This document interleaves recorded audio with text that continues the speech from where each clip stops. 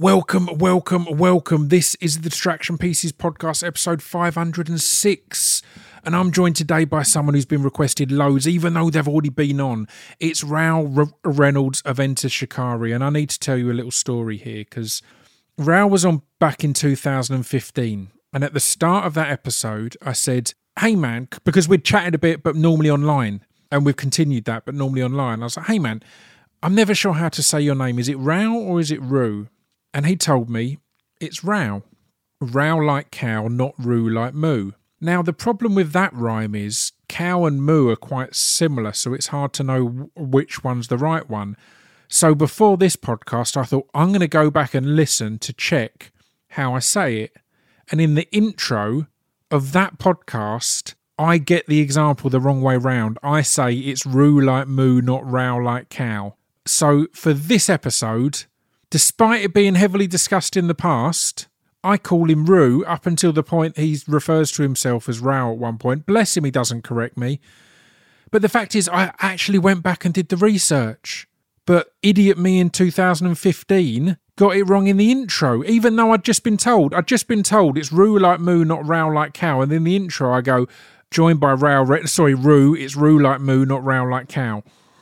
So I just say it completely the wrong way round. So just as a little insight to everyone, the way I'm remembering it is Row like aroused, because Row is a very sexy man. So Row like aroused, not Roo like ruined. That's because that can be used in anyway. I don't know where I'm going. My head's all over the place. It's a wonderful chat. I think you're going to really enjoy it. We're brought to you as ever by speechdevelopmentrecords.com. That's where you can get all my merch. And patreon.com/Scroobius Pip, which is where you can support the podcast for around $1 or $2 a month. And that helps pay the best producer in the game, Buddy Peace, who I was going to ask. I was going to do a recording now of me going, Row, and ask him to edit in the correct pronunciation every time I said Roo, but I decided it's best to be honest with these things. Openness and honesty is important. So there we are. But yeah, I think you're going to really enjoy this. And as I said, on the Patreon, you can support, help pay Buddy, help pay John Harris, help pay Jared, the people who are behind the scenes on this beast. Jared Robinson, as I full named John Harris. I shouldn't be vague on these things. This intro makes no sense. Thank you all for tuning in these past few weeks. And I'm glad you have been, because I'm not really on socials at the moment for reasons I won't go into. But one thing that's kept me on socials in the past is the fear that everyone will miss the podcasts, and I have a responsibility to the guests I have on who are kind enough to give me their time to promote the episode to get as many people as possible listening. And I've not really been doing that because I've not really been, as said, on socials. But there's been loads of you listening. I mean, I'd love it if you lot, even in lieu of me posting anything, ramped up word of mouth if you really enjoyed an episode. If you tag me and stuff, I'll still probably see it at some point. I'm popping on and off. But yeah, anyway, this is episode 506 of the Distraction Pieces podcast with Row Reynolds of Enter Shikari.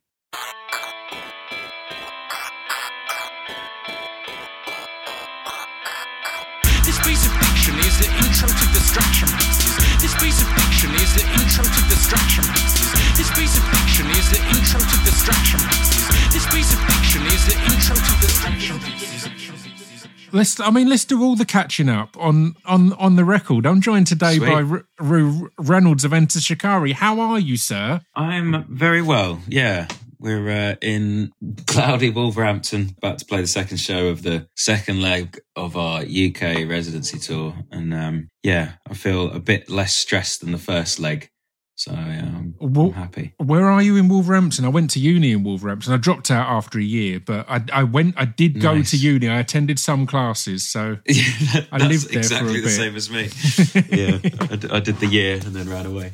We're doing, what's it called? The Steel Mill. KK Yes. Steel Mill, is it? Yes. Yeah. I should know it, as we only played it 4 weeks ago. But I'm sure that was where I first saw Head PE. Okay.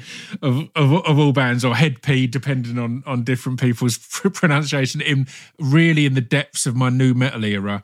And their DJ would skateboard around the stage in between Nice. in between his sections, which was was a Awesome. hell of a thing. What did you do at uni for a year before calling it a day? I did music, technology and composition at Hertfordshire.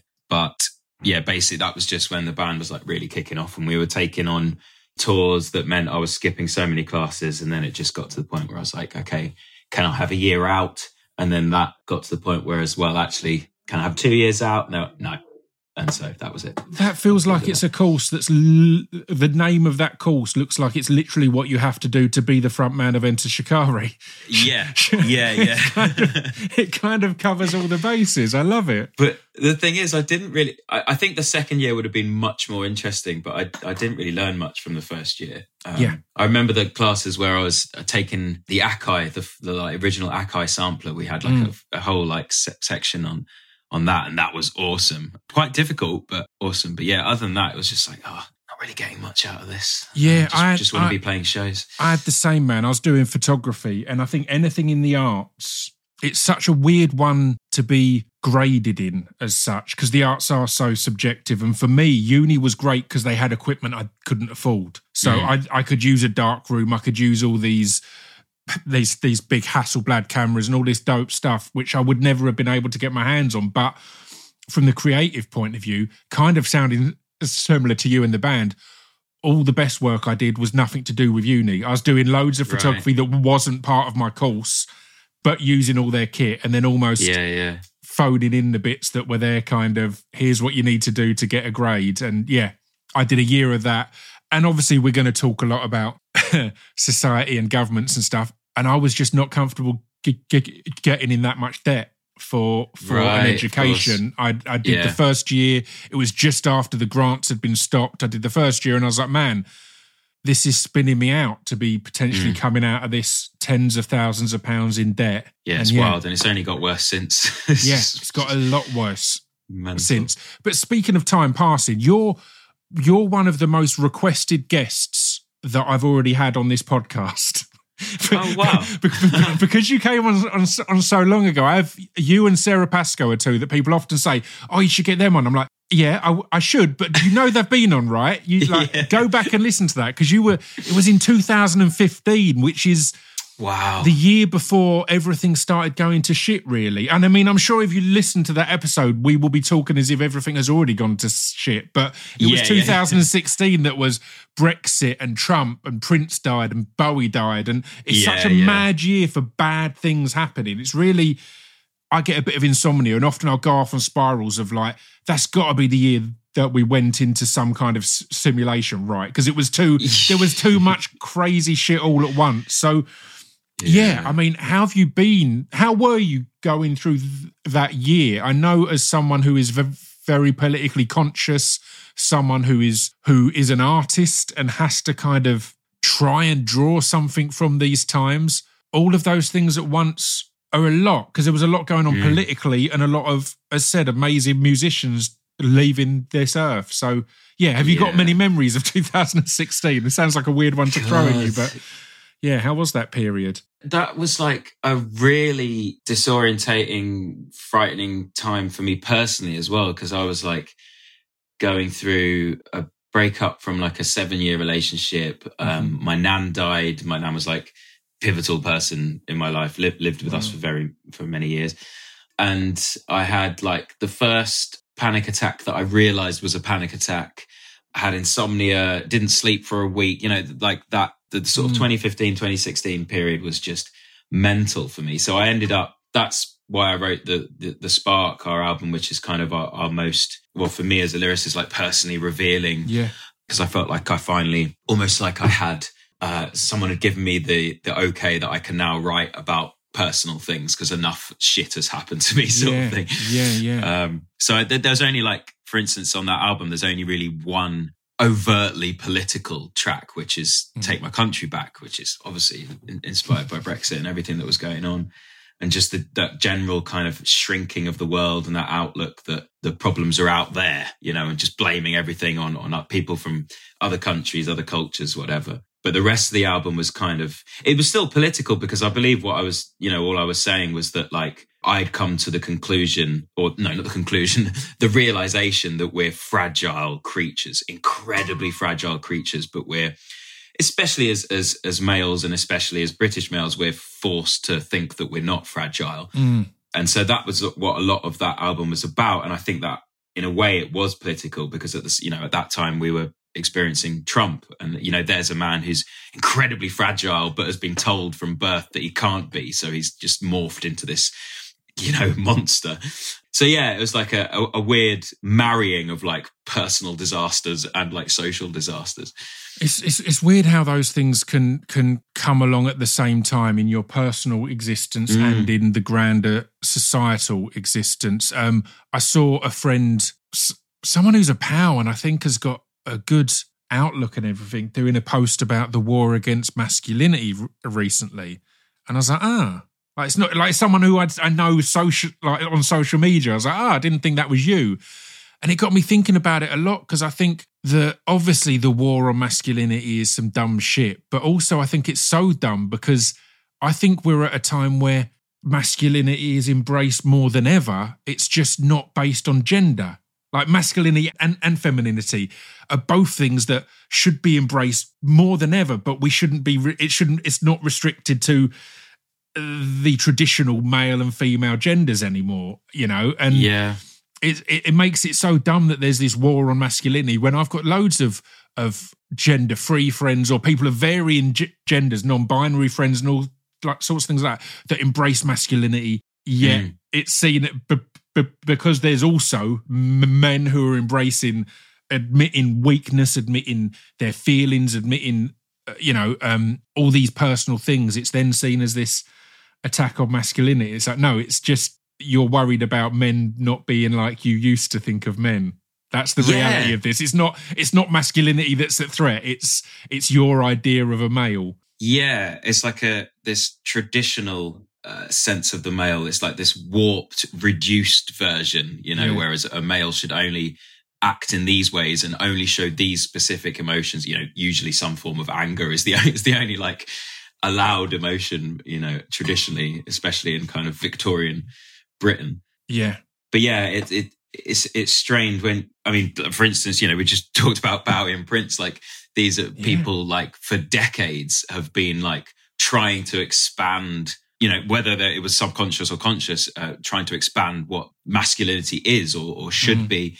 And we're still having, the same problems and the same but that's fight. The thing. It's not even the still. It's the mistake, like the inaccurate thing put forward at the moment is that all these changes in trans culture and all these things are new and they're bad because they've come out of nowhere and they're this new thing. The idea of two genders is the new thing. There's like throughout in all sorts of societies, there's been multiple genders and all things like this. And the big thing at the moment that drag is dangerous for children. Like, they need to ban drag book readings, all that kind of thing. It's like, motherfucker, widow twanky. Like, we literally, I went to pantomimes. All of us went to pantomimes as a kid. There's drag is a key part in pantomime. It was never any threat, any risk, any danger. It's the thing that is new isn't drag queens doing readings to kids. It's people thinking there's anything fucking dangerous about that, or sexualizing drag as a default. Like, I agree that we shouldn't have sexual performances for young children. Yeah. Regardless of gender, regardless of choices, regardless of anything else. It's this weird thing. It blows my mind that people get hung up on all these, as said, these new things. As someone pointed out, that in Big Brother series 3, I think it was, Nadia, a transgender woman, won Big Brother series 3 or 4 decades ago, and it wasn't a big deal. There was, obviously she got a bit of backlash, but she was adored and it was a positive thing that she was accepted for who she is, all this stuff. It's like, it's really recent history that we're turning on all these things and thinking all these things are bad. And Bowie and Prince are prime examples there. These absolute fucking icons who were, Prince in particular. I don't associate a gender with Prince. That's a being. That's just this, that was this amazing creature. Yet, as said, it's all seen as these modern wokeness and all this other bullshit. It's really interesting how these things are so easily framed in the media without really any scrutiny. Like the smallest scrutiny, you go, oh no, look, 15 years ago, no one had a problem with this. It's the problem that's new. It seems to be that sort of the classic, or one of the classic faults of social media, that it amplifies the extremes to the other side, the other political side. So, the people who they see that one video where there was someone doing some kind of sexual performance and there were kids there, and then they're like, right, everyone now is tarnished with that brush. Every performance is obviously like that, and their view is just completely warped. But because that's what social media does, it amplifies the extremes to everyone, regardless of your point of view. The things that are going to get the clicks are the things that are, whoa, that's fucking insane, I'm going to retweet that. And everyone else sees it and they retweet it, and then therefore they think, oh, well, that's obviously the norm, when actually that was just like the one, in a million things that was like that. Yeah, it's wild, man. It's such a weird one, man. I mean, social media is something that you address in the new record. It's one of the topics that you talk about. What is your current relationship with social media? Because it is such a weird dichotomy. There are these.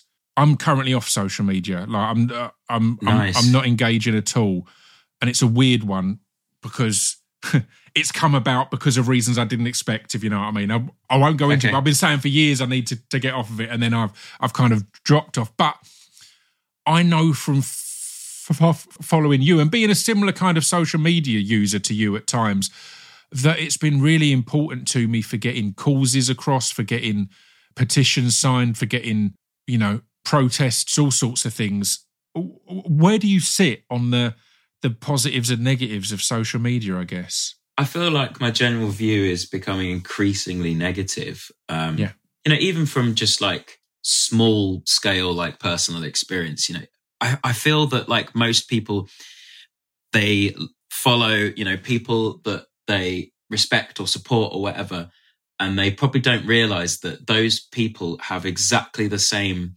reaction on social media to you, in terms of like, I find myself doom scrolling or whatever for like, literally sometimes for like half an hour, I'm sat there and like, suddenly I'm back in the room and I'm, Jesus, I've just wasted half an hour. Like I haven't really learned anything. And that's one of the most frustrating things for me, is the time where you're just like, reading tweets, like little sound bites of things. You're not learning like the things like this, long form conversation, like sitting down, reading a book or reading an article. Like those things now seem like such an effort, and I have to put that time in my schedule. Otherwise, all those moments of freedom to do these things are taken up with just like soundbite, scroll, soundbite, scroll, soundbite, argument, scroll, that drama, scroll. It's exhausting, really. I think, especially with Twitter at the moment, like I don't know how long you've been away, but the default for you homepage, instead of the following page, it actually defaults to for you now. So you're just offered up, things that obviously the algorithm thinks you're going to be into, and it's so interesting how much of it is drama and how much of it is actually completely unrealistic and abnormal in terms of like how we would normally speak to each other, how we speak to each other in the real world.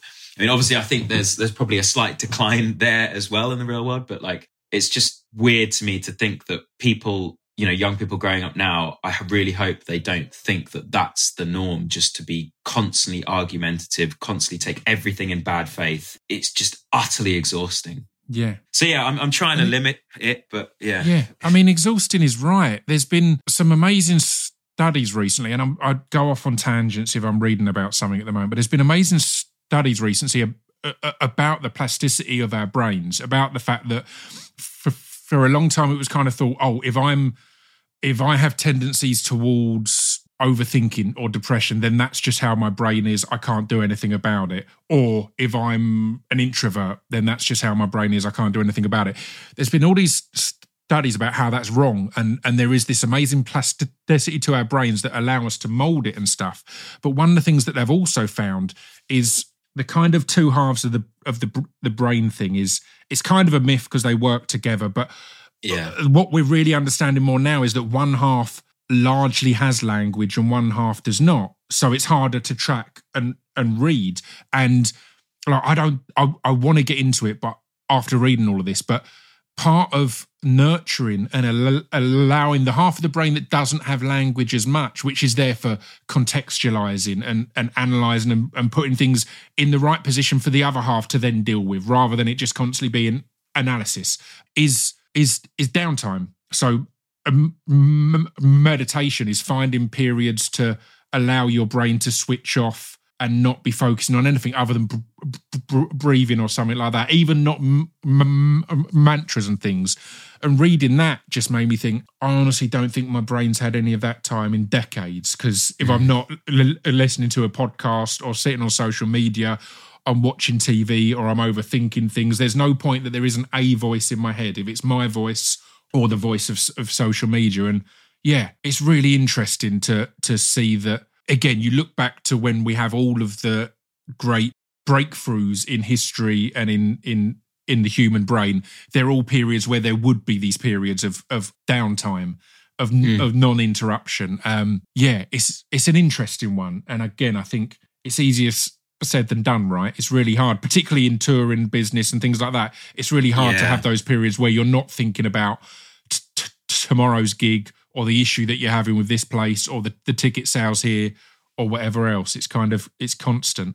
Yeah, I'm trying to remember. I think it was Einstein who talked about the importance of, again, I'm trying to remember how he phrased it. It was either like no time or like nothing time or something like that. Yeah. Which was, it's not even like, maybe he was unaware of like much of the sort of benefits of meditation or anything, but like, he just described it as just literally doing nothing and how important that is.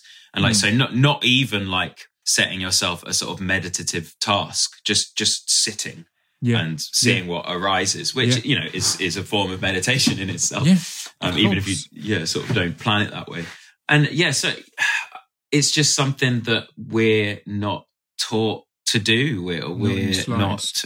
not even, I think we all, even if it happens, if we sort of find ourselves daydreaming, like staring out a window or something, you can come away from that sometimes feeling refreshed without even, you're like, you know, what just happened? That was filled. And it's probably because your brain is like just gagging to be like, just set free for a bit, you know, instead of just like either being used on some task or like getting lost in like anxiety, rumination, you know, whatever. But yeah, those moments are pivotal. I try and like meditation for me is something that I've tried to keep consistent for, well actually since 2015, 2016, it sort of became a tool in my toolbox that I've gradually started to learn over the years. But it is so hard to keep it consistent because there isn't really an innate, certainly not immediate reward to it. And a lot of people get into meditation because they think, it's going to make me feel great. It's going to make me feel, you know, at ease and comfortable. And it can do, but also it might not. You know, it might just be a short escape and something that's quite hard and something you have to work at. And it's only after sort of months of it that you start to realize, you know, compare yourself to a few months ago, like, actually, just in my general life, I'm more thoughtful. I'm more kind of engaged, I'm more focused, I'm more compassionate. You start to realize, there's all these like things that have come out of that. But because it's such a long process, sometimes you don't think that those great results are because of the meditation. You sort of, there's no immediacy to it. So you don't link the two, which is the reason why you stop being consistent in your meditation practice. And then you drift back.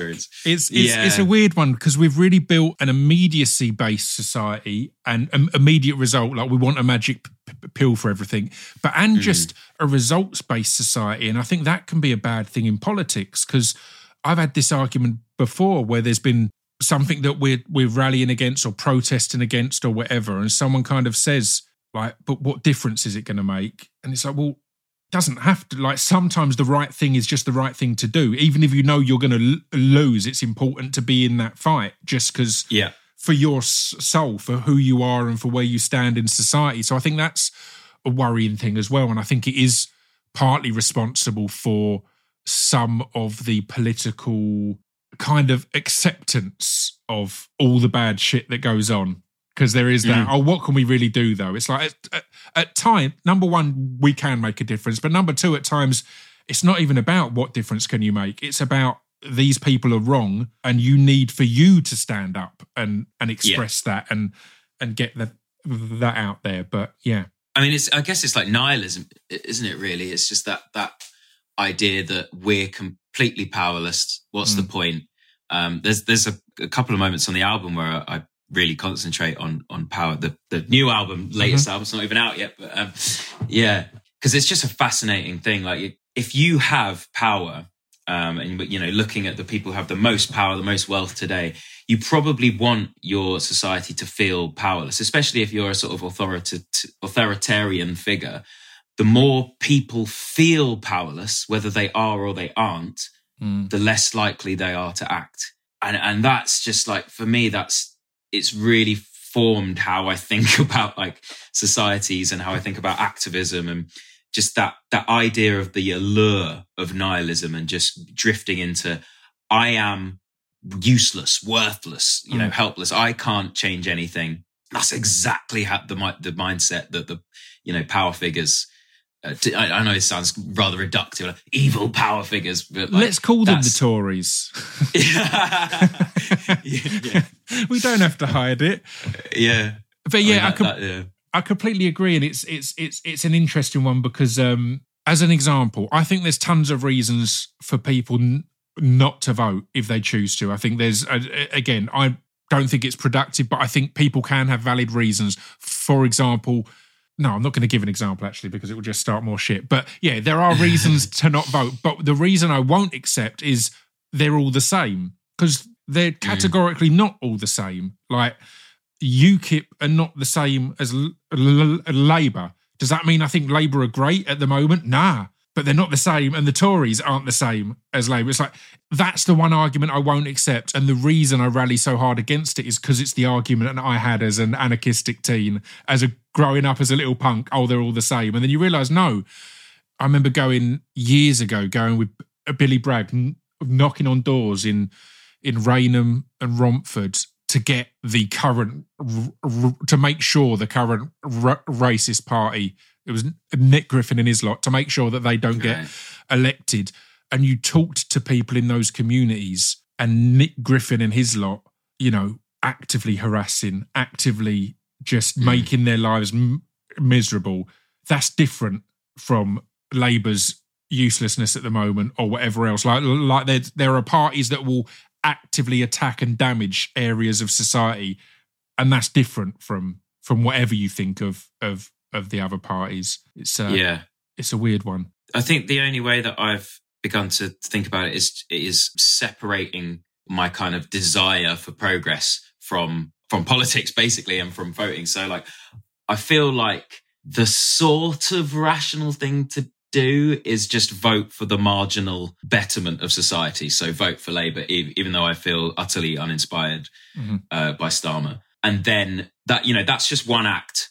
That's not where my influence ends, and then I just turn, okay, I've done that, that's done. And now what can I do to actually, do my bit to improve society? It was easy example. It was important to get Biden in. Now it's important to keep a boot on his neck as such, because he's not doing, he's again, there's ups and downs, but there's no longer that illusion of you get the Tories out and the game's won and we all cheer and go off. It's like, as you say, that's Act One. I think that's the perfect way of putting it. That's the first step. And then I don't think, it's kind of trite, but like, I don't think the change we need is going to come from the top. Like, it's just as simple as that, really. Like, that's what I think, because I have been on both sides of that argument. Like, I know I'm going to vote Green because that's probably where I'm most aligned, even though that would be a wasted vote, so to speak.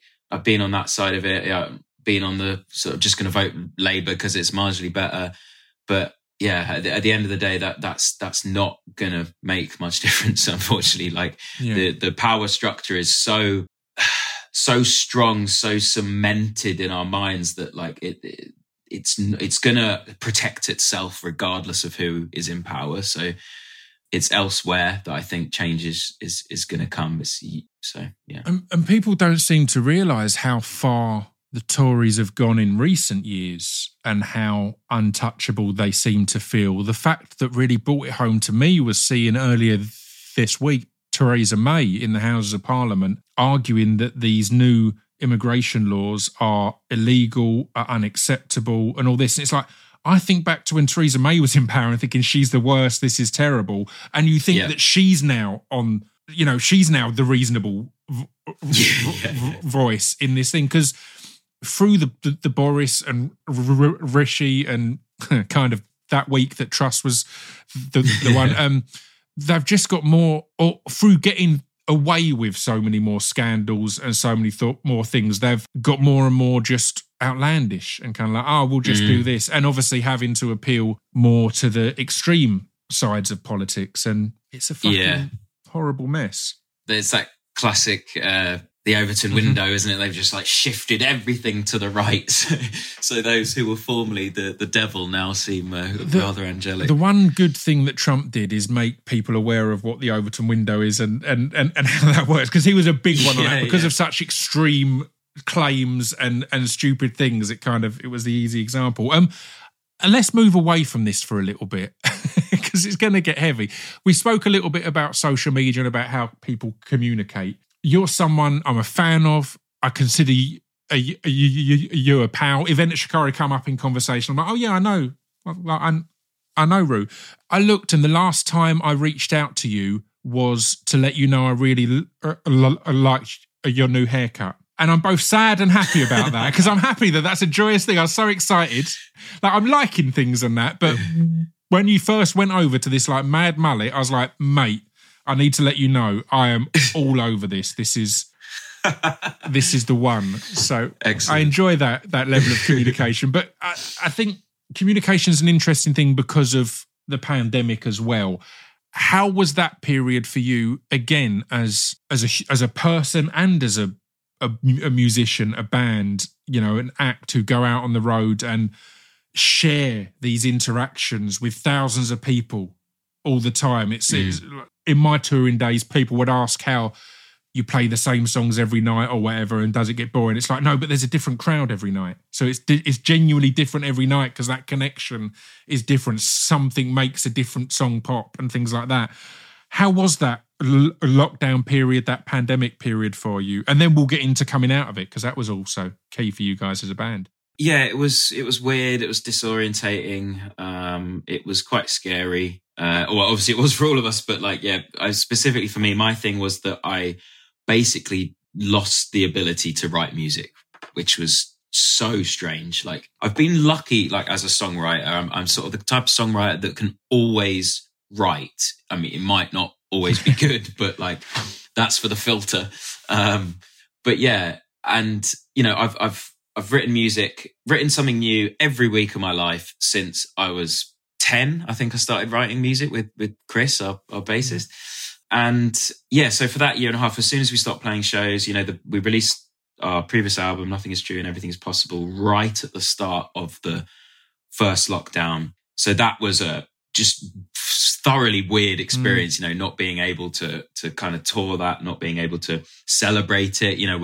Our album release party was on Zoom. Wow. It was just really depressing, after you put, your soul into an album, making something for over a year. As independent kind of artists as well, you'll know from day one, the only control you have is getting out on the road and getting it in people's ears and getting in people's towns to let people know about it, if you've not got the budgets to have billboards all over the place. So to have put all this time into an album and then go, all right, now it's just, we hope people hear about it. We hope the algorithm allows people to hear about it as such. Yeah. It's mad. It definitely gave us like such a sense of gratitude for our real kind of core supporters, because they were brilliant. They just sort of took over the job of our PR, basically. Because that was the only way. It was back to word of mouth, really. Yeah, so it was a very strange time, and losing that outlet, that sense of writing music is how I sort of structure my thoughts about myself, about the world. It's an obvious sense of catharsis. It's my creative outlet as a sort of creative person. So to take that away was just very strange. And I had a bit of a almost like an identity crisis, because we weren't playing shows and I wasn't writing music. So Enter Shikari was dead. It was a non-entity. And since I was 16, 17, I have been Ralph from Enter Shikari. So I was just saying, like, who am I? What is going on? So a lot of the stuff on the new album is very much kind of soul searching, thinking about identity and everything over that period. So yeah, it was pretty grim, especially that it's like, I know that I think it was the minority of people who experienced it like I did in terms of like creatives, or it certainly seemed that way, because you're sort of scrolling through your friends and your peers on social media, and everyone was in the studio, everyone was being super productive, bringing out this and that, and I was just like, shit. There's just me in my garden trying to stay sane by growing veg and reading, and I mean, luckily I wrote the sort of accompanying book for the last album, and that was basically where I just poured all my kind of energy, because that just involved a lot of research, so I could do that. But yeah, in terms of writing music, I couldn't. So it was a strange period. And how was it to come out of that? Because you guys headlined the Download Festival pilot event, which was like the first UK live event in the wake of the pandemic. How was that?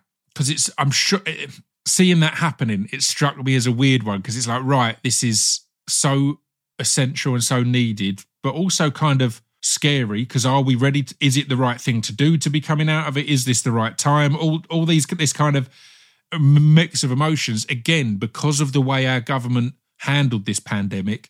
It wasn't necessarily simply a celebratory, it's all over now. It was can we do this?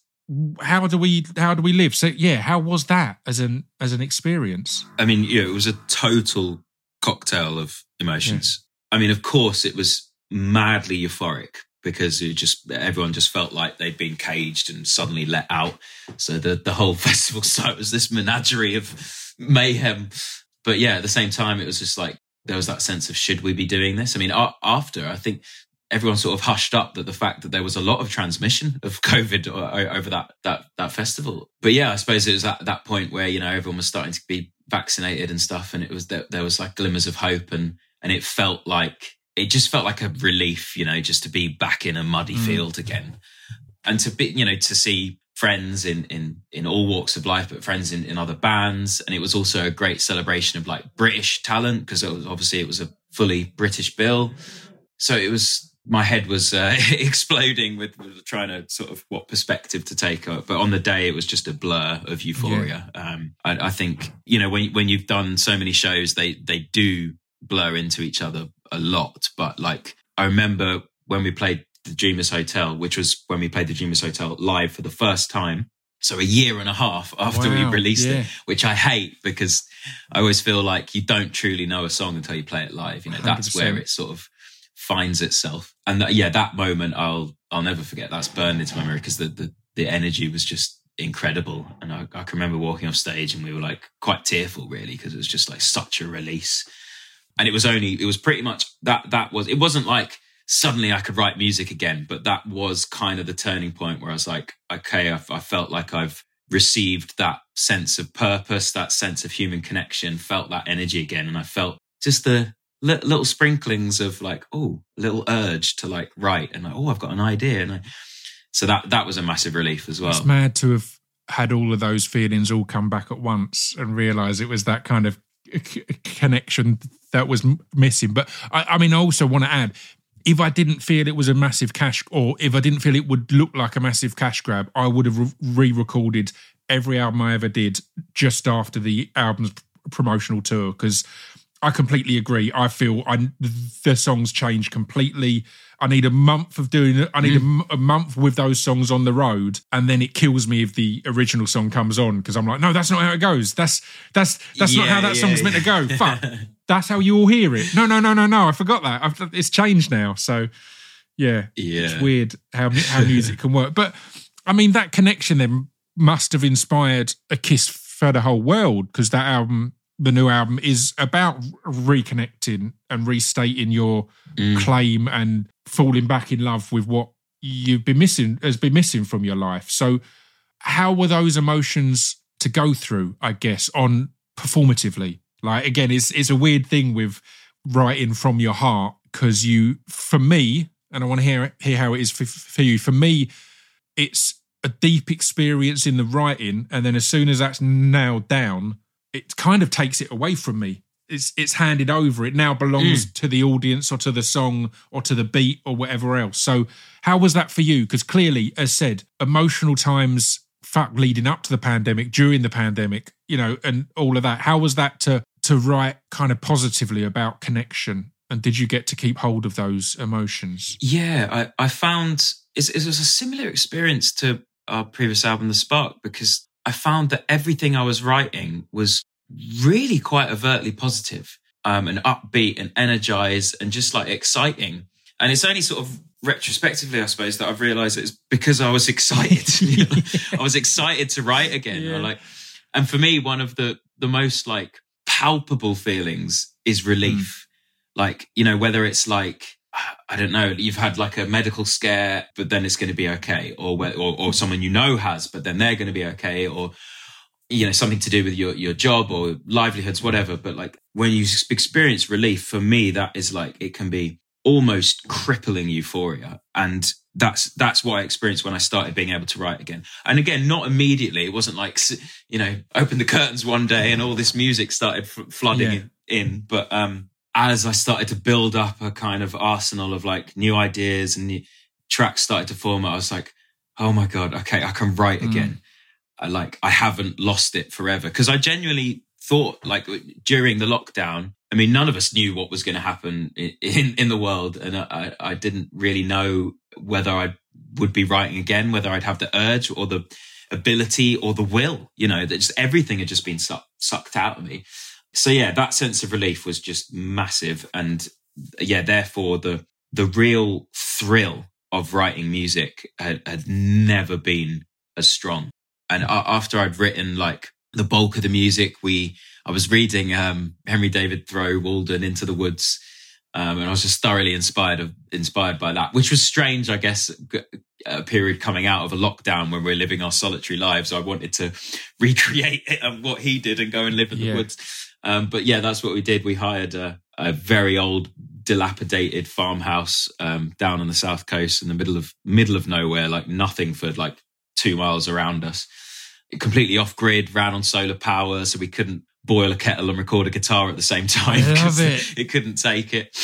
And just, we were cooking for each other, chopping wood to keep us warm because there was no central heating, and recorded the album. And it was just such just a beautiful experience. It was just the four of us and our engineer George, and it just felt like, it really, as you say, it's like reconnection, a rebirth really of what an Ishikari was, especially after going through that period of thinking it was all over. That's amazing. And it's really interesting to hear that kind of the gradual return after feeling it was all gone.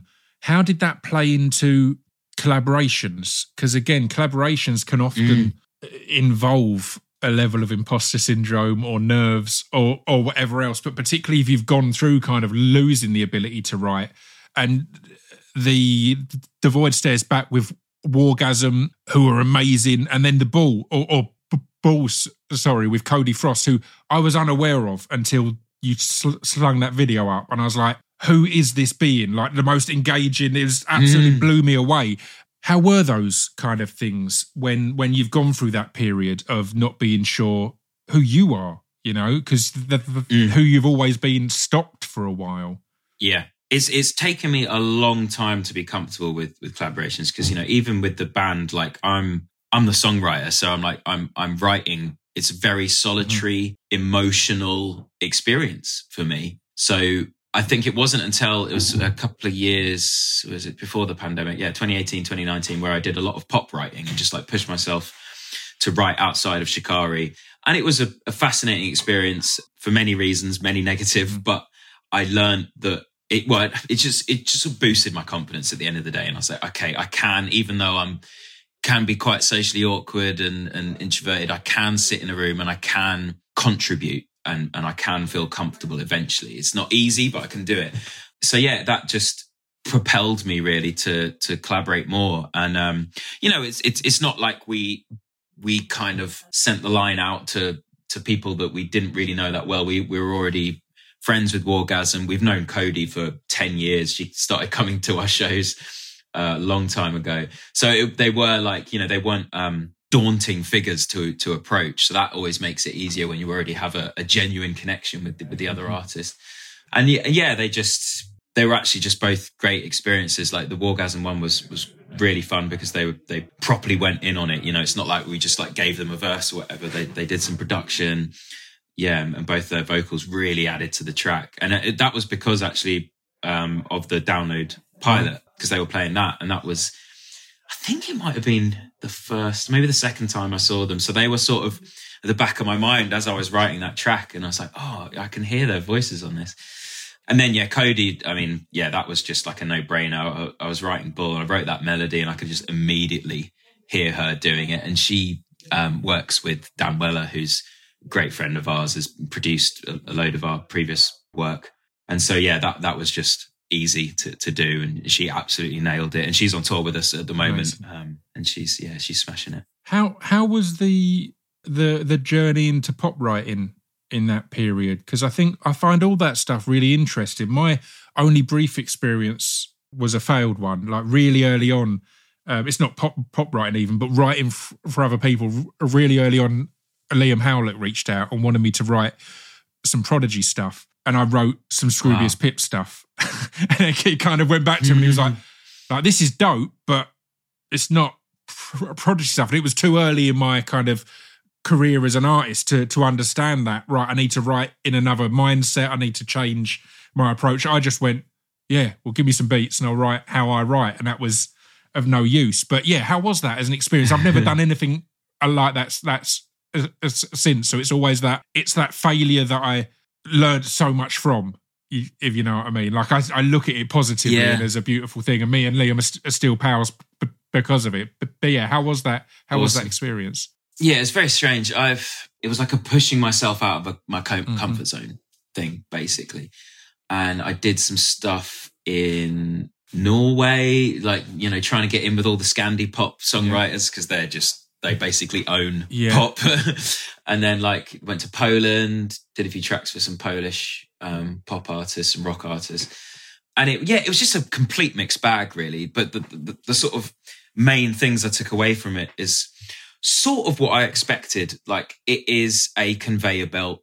There is no sense of genuine artistic, like, I don't want to say merit because that's a bit harsh, but like giving, you know, there's no like presenting one's soul on a plate. Like, there's no poetry or real attempt at human connection.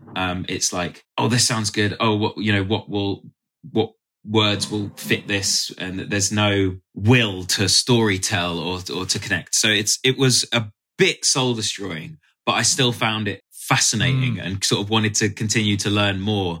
But I guess it's just a completely different headspace. It's the true, you think of the art as a commodity. Yeah. You know, this is the thing that's going to get this artist to this point. You know, the manager wants, they give you like 3 reference tracks and they want something that sounds exactly like that, like literally. So it's just it's a very different experience because I've always been the type of songwriter that likes experimentation. I get excited by exploring new ideas, new instruments, new genres.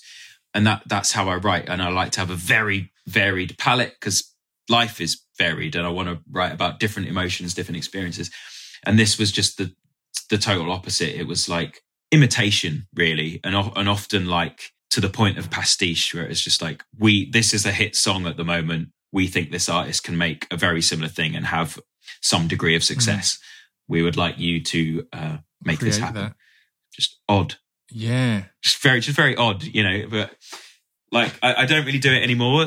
I much prefer like getting in a room with an artist and getting to know them. And if there's a way I can help them reach, you know, whatever potential they want to reach, then I'm more than happy to be involved. But yeah, it's been an interesting learning process, really. Stuff like that as an experience though, man, like to do those things. And even if it sounds like a weird comparison, but I moved into acting a fair few years back. And the big thing for me, as much as anything, has been reading up on stuff and finding the things I don't agree with or I don't connect with as much as the things I agree with. It's as exciting for me in a way to get through a whole book and go, no, I didn't really connect with loads of that. There's one bit there, but I don't agree that this is this and all that. And I think those things can shore up your own artistry outside of it. So again, I'm sure all of that experience helped Shikari in a weird way, because it's just, right, that's not what I want. Yeah. That's not, but I did like that part about it. And this small bit here was really interesting. You spoke about writing from the heart. And I remember talking, again, early days to Billy Bragg. I'm going to start wrapping this up in a minute, I promise. And he was saying how weird it is that people think of him as a political songwriter, because there's one, maybe two political songs on every album. All the rest are about love and about emotions and mental health. And I connect that with you guys, because again, I'll think of you, I guess partly because of activism and stuff like that, but I'll think of you guys as very political. And then I'll think through a lot of the songs and go, well, there's not that many of them that are actually overtly political.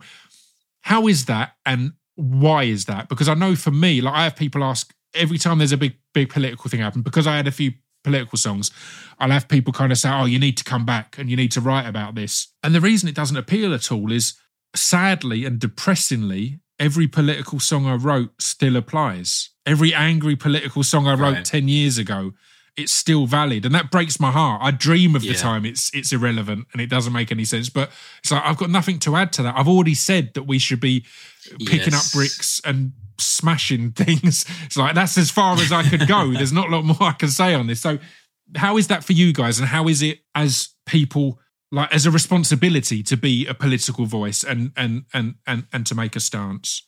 Well, yeah, I feel an immense amount of pressure. I think that was possibly one of the things that also held me back from writing. You know, every time something happens in the world, I get like a load of tweets or, you know, just people saying, oh, I can't wait to hear the next Shikari album. It's going to be great. And it's just like, oh, that's a small consolation for all this shit that we're going through, isn't it? Like, my mind's just gone completely blank. Yeah, no, the reason your mind's gone blank is because I talked for ages and didn't really frame any of it as a question. So that's completely on me, my friend. I'd loads of stuff to say. No, how do you feel as with that pressure to be a political band when you are also a band who writes about mental health, about connection, about love, about all these other things, and they don't seem to? I think why a lot of bands will steer more into that in their later careers, because there doesn't seem to be pressure on that. It's your personal outpouring, whereas with political stuff, as you say, every time something will happen, people will be ready for you, for your response or your reaction. And how do you find that pressure? Yeah, well, I think we've had twists and turns with even just the being framed as a political band or whatever. You know, we used to I remember when the second album came out, which was when the lyrics became a lot more overtly political. And we were just like, we just called it the P word. And so as soon as you say that in an interview, people switch off. And so we just like we don't want to be known as that. And like when people hear politics, they just think of old white men bickering like that, you know, in suits and in wigs or whatever else, you know, it's a really sort of outdated thing, and it kind of drives people away. Whereas, you know, what we're interested in is getting people more involved, which seems such like a foreign thing these days because we're all so removed from politics. You know, as we spoke about earlier, we get to vote every 4 or 5 years, whatever, depending on what country. But, you know, we would be much more interested in a more deliberative, contemplative, however you pronounce that word, democracy, you know, where we're all way more involved. And that's the norm. It's not something that we run away from because it's just full of money and corruption and what it is today. So yeah, I don't know. I just write about everything. Like I suppose on that second album, I was extremely angry, and that's a powerful motivating emotion, and therefore you write about things that make you angry. And I suppose that's how we became to write about politics, because that's what was making me angry. And then you know you live your life, you experience this and that, and then you end up writing about all sorts of other things. And that, you know, that's what drives me, as I was saying earlier. Like it's the broadness of the palette that keeps me as thrilled to write as the first day I picked up a pen or a guitar. You know, it's if I was writing of a much more hemmed in sort of reduced version of what Nishikori is now, I don't know whether I could be as hopefully authentic as we are now, because I'm sure I would be slightly bored. I mean, if you're doing anything over and over and over again, you will get bored. It will become banal, or at least what we normally say is you become an actor rather than a musician.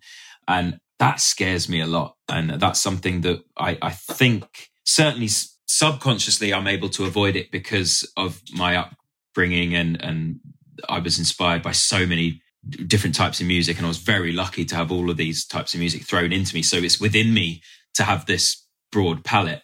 But I think it is also a conscious thing, because I know if I'm not working with a broad palette, I'll feel, like someone's putting a dam up in front of me, and I can't use the full breadth of inspiration that I want to use. I love that, and it's beautiful to hear and see and feel that passion and excitement coming across when you are 20 years into being Enter Shikari. That's an amazing thing. So to kind of wrap things up, I guess, what's ahead? What do you see as the next 20 years? You don't have to go into the full 20 years, but what's ahead for you and for the band, man?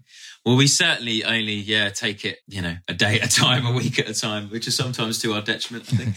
But at the moment, we're looking at Sam Dunk. Yes, we're working on the production and the set for that. I think that's going to be our most ambitious show ever. There's a lot of thought that's going into that one, and then it'll just be touring the world, which still seems like a ridiculous sentence to say. We're off to Japan in a few weeks, which is, I remember the first time we went there and I was like, what am I doing here? And it sort of still feels like that, this is a place that I'd never thought I'd go to. The furthest afield I went before the band as a kid was Guernsey, and then here I am about to go to Japan for the 7th, 8th time or something. So it's, it's going to be a very, very busy year. Yeah. Looking forward to it / anxious about the amount of sleep deprivation and intensity it's going to be. But it's going to be an intense one. But again, in a way, there's been some experiences there that will have re-energized you to appreciate all of it and to be in that zone. But I appreciate you taking the time, man. As I said, it's always a pleasure to catch up, and it's been far too long. So thank you for taking the time. No, thank you so much. Thanks for having me again. Really appreciate it. No problem, mate.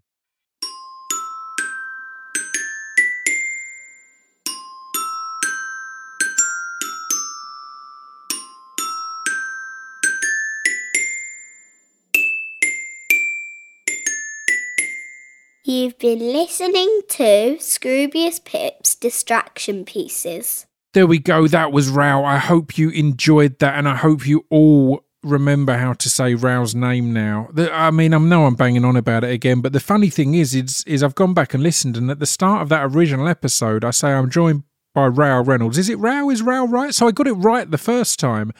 Rao confirmed I had it right, and then somehow my dumb brain has 2nd, 3rd, 4th, 5th, 6th and 7th guessed itself to be bowling about calling him Rue.